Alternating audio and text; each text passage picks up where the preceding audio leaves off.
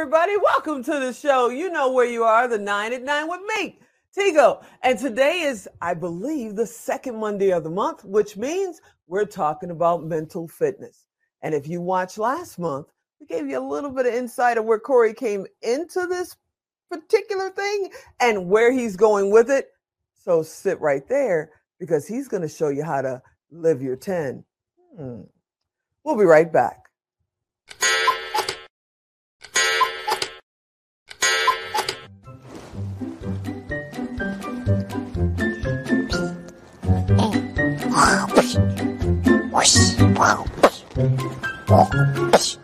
Hey mate, do you want to play with me? Yeah, I can't play right now. I'm doing show notes.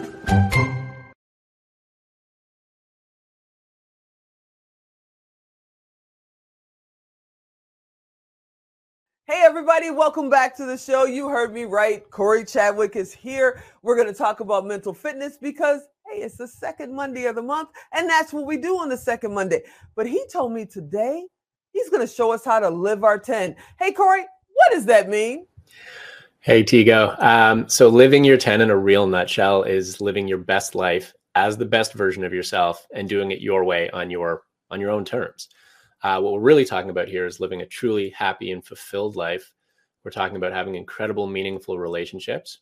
We're talking about realizing your potential, like really becoming that best version of yourself and living a purposeful life, knowing that you had a real positive impact on the people around you, the community around you, and possibly the world.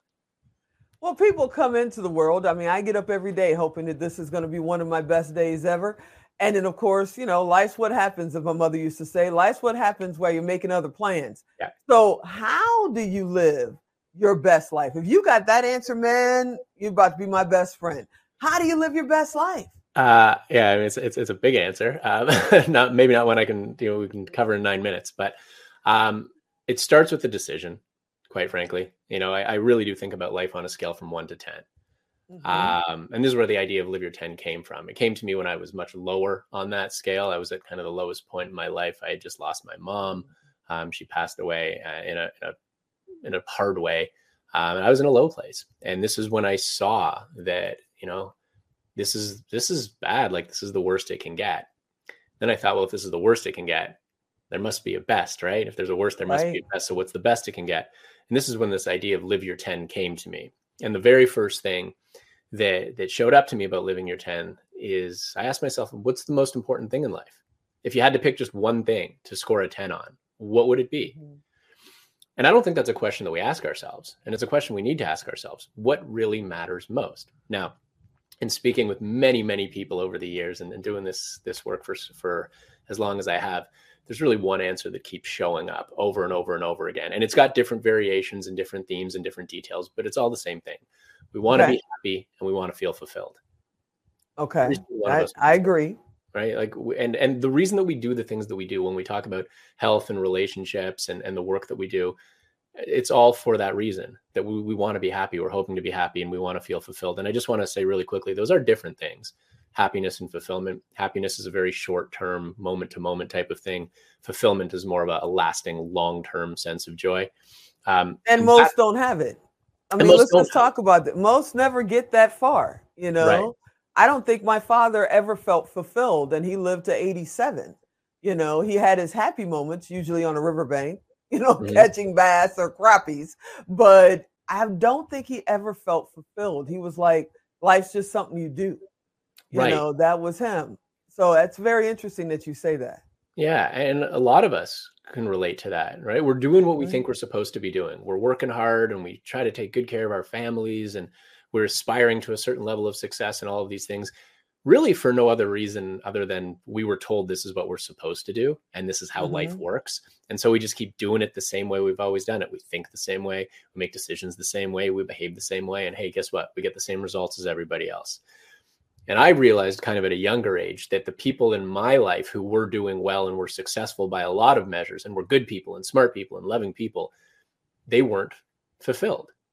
Yeah. And I was like, well, what's wrong here? Something's not adding up because this is what I'm told that I'm supposed to be doing with my life too. But something's clearly missing here. And Yeah. so I And started, fulfillment has nothing to do with money for anybody out there that's thinking that. It doesn't matter. If you're a billionaire or if you're working, paycheck to paycheck, fulfillment has nothing to do with money. Let's just put that no, out there. and it doesn't. It really doesn't. Fulfillment really comes from three things. It comes from your personal growth. It comes from developing really deep, meaningful relationships, and it comes from Mhm. making a contribution.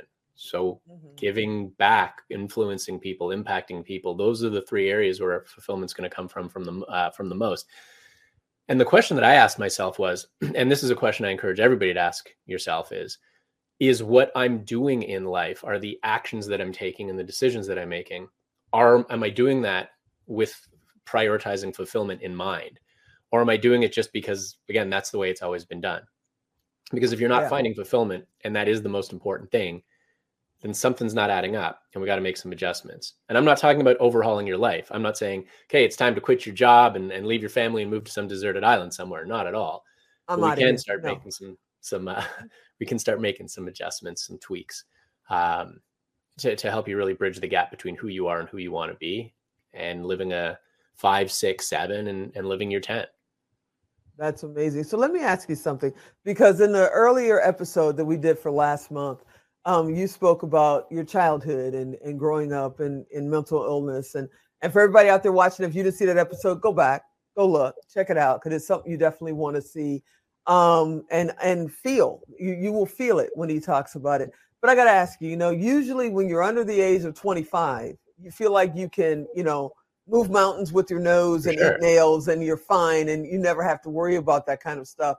So do you feel like that because of the situations that you went through, that you got the inside look at what life really is at a really early age, as opposed to like most of us who really don't take the blinders off until we're 40 and go, oh, that's what I'm supposed to be doing?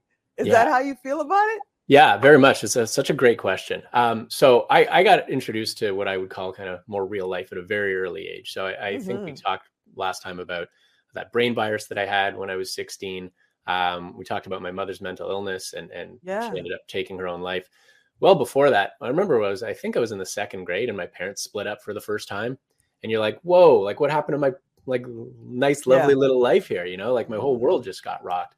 And what that showed me was that life has these different sides to it, and things do happen, and life can be hard. And you know what? It's not supposed to be easy. It's okay that it's hard.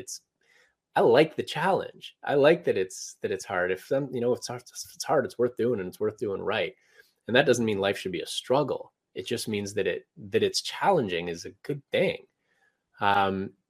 And so, yeah, I mean, there's certainly times in my life where I felt invincible. I think when I had that brain virus, part of my getting through it was a little bit of a naive attitude that like, nothing's actually going to happen to me, even though I could have easily died from it.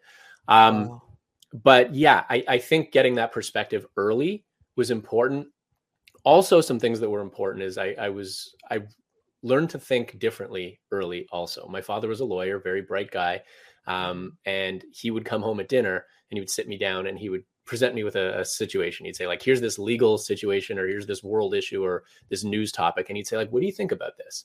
And he'd really challenge me to think. And I think about that's awesome. Yeah, it was great. You know what? I loved it. My dad talked about sports. And we talked about sports too. But I loved when he would challenge me. I really loved it. And I would think about my answer and I would give him my answer, my response to whatever he said. And he'd always say the same thing. He'd say like, good answer. You thought that out well. I like your point of view. But what about this? And he would just play devil's advocate. And he would always play devil's advocate. And as frustrating as that was, it really helped me stretch to see different perspectives, to learn how to think differently, to understand that the way I see something isn't the only way that it is. And so that really, I think, set the table for me. Combined with this kind of getting slapped in the face with real life at a very early age, I think it really set the table for me to figure a lot of this stuff out as I started getting older. So for your client base, are you talking with entrepreneurs? Are you talking with college students? Are you talking with, people that are about to retire and go, wait a minute, I missed something? Who is your target audience? Yeah. So, I mean, we always say that the mental gym is for everybody, but we also appreciate that it's not for everybody. It's for anybody who feels like maybe they're at a 6 or a 7 and they want to be living their 10 and they feel like they have it in them. They just don't know how to get there.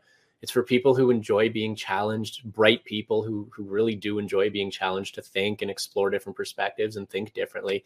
It's for people who want to be their best. It's for people who want amazing relationships and want to live purposefully and want to realize their potential. It's all of these things. What we don't say is it's not really a demographic thing. So you can be a college student. You can be in your 30s and 40s, kind of working towards the prime of your career, being ambitious.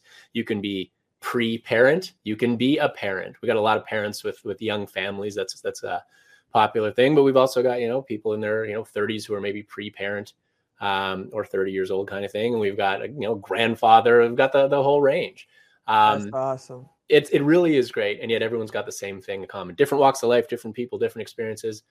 The thing they have in common is they don't want to live a 6 or a 7. They want to live their 10, and they want to be around other people who think the same way as they do. All right, my friend Corey, you know that he's going to cut us off in a second, so I just want to thank you for being on. You guys, if you want to get in touch with Corey, go to Tigo Direct, type in Corey, type in mental fitness, reach out to this guy and get involved because, hey, I want to live my 10. I hope you want to live your 10 too. Thanks for hanging out with us for today, Corey. I can't wait to see what we talk about next month. Thanks, Tigo. Excited for it. Talk to you soon. Hey, everybody, I appreciate you watching the show today. I hope you'll be watching the show next time. And as always, I'm Tigo. I'll talk to you next time.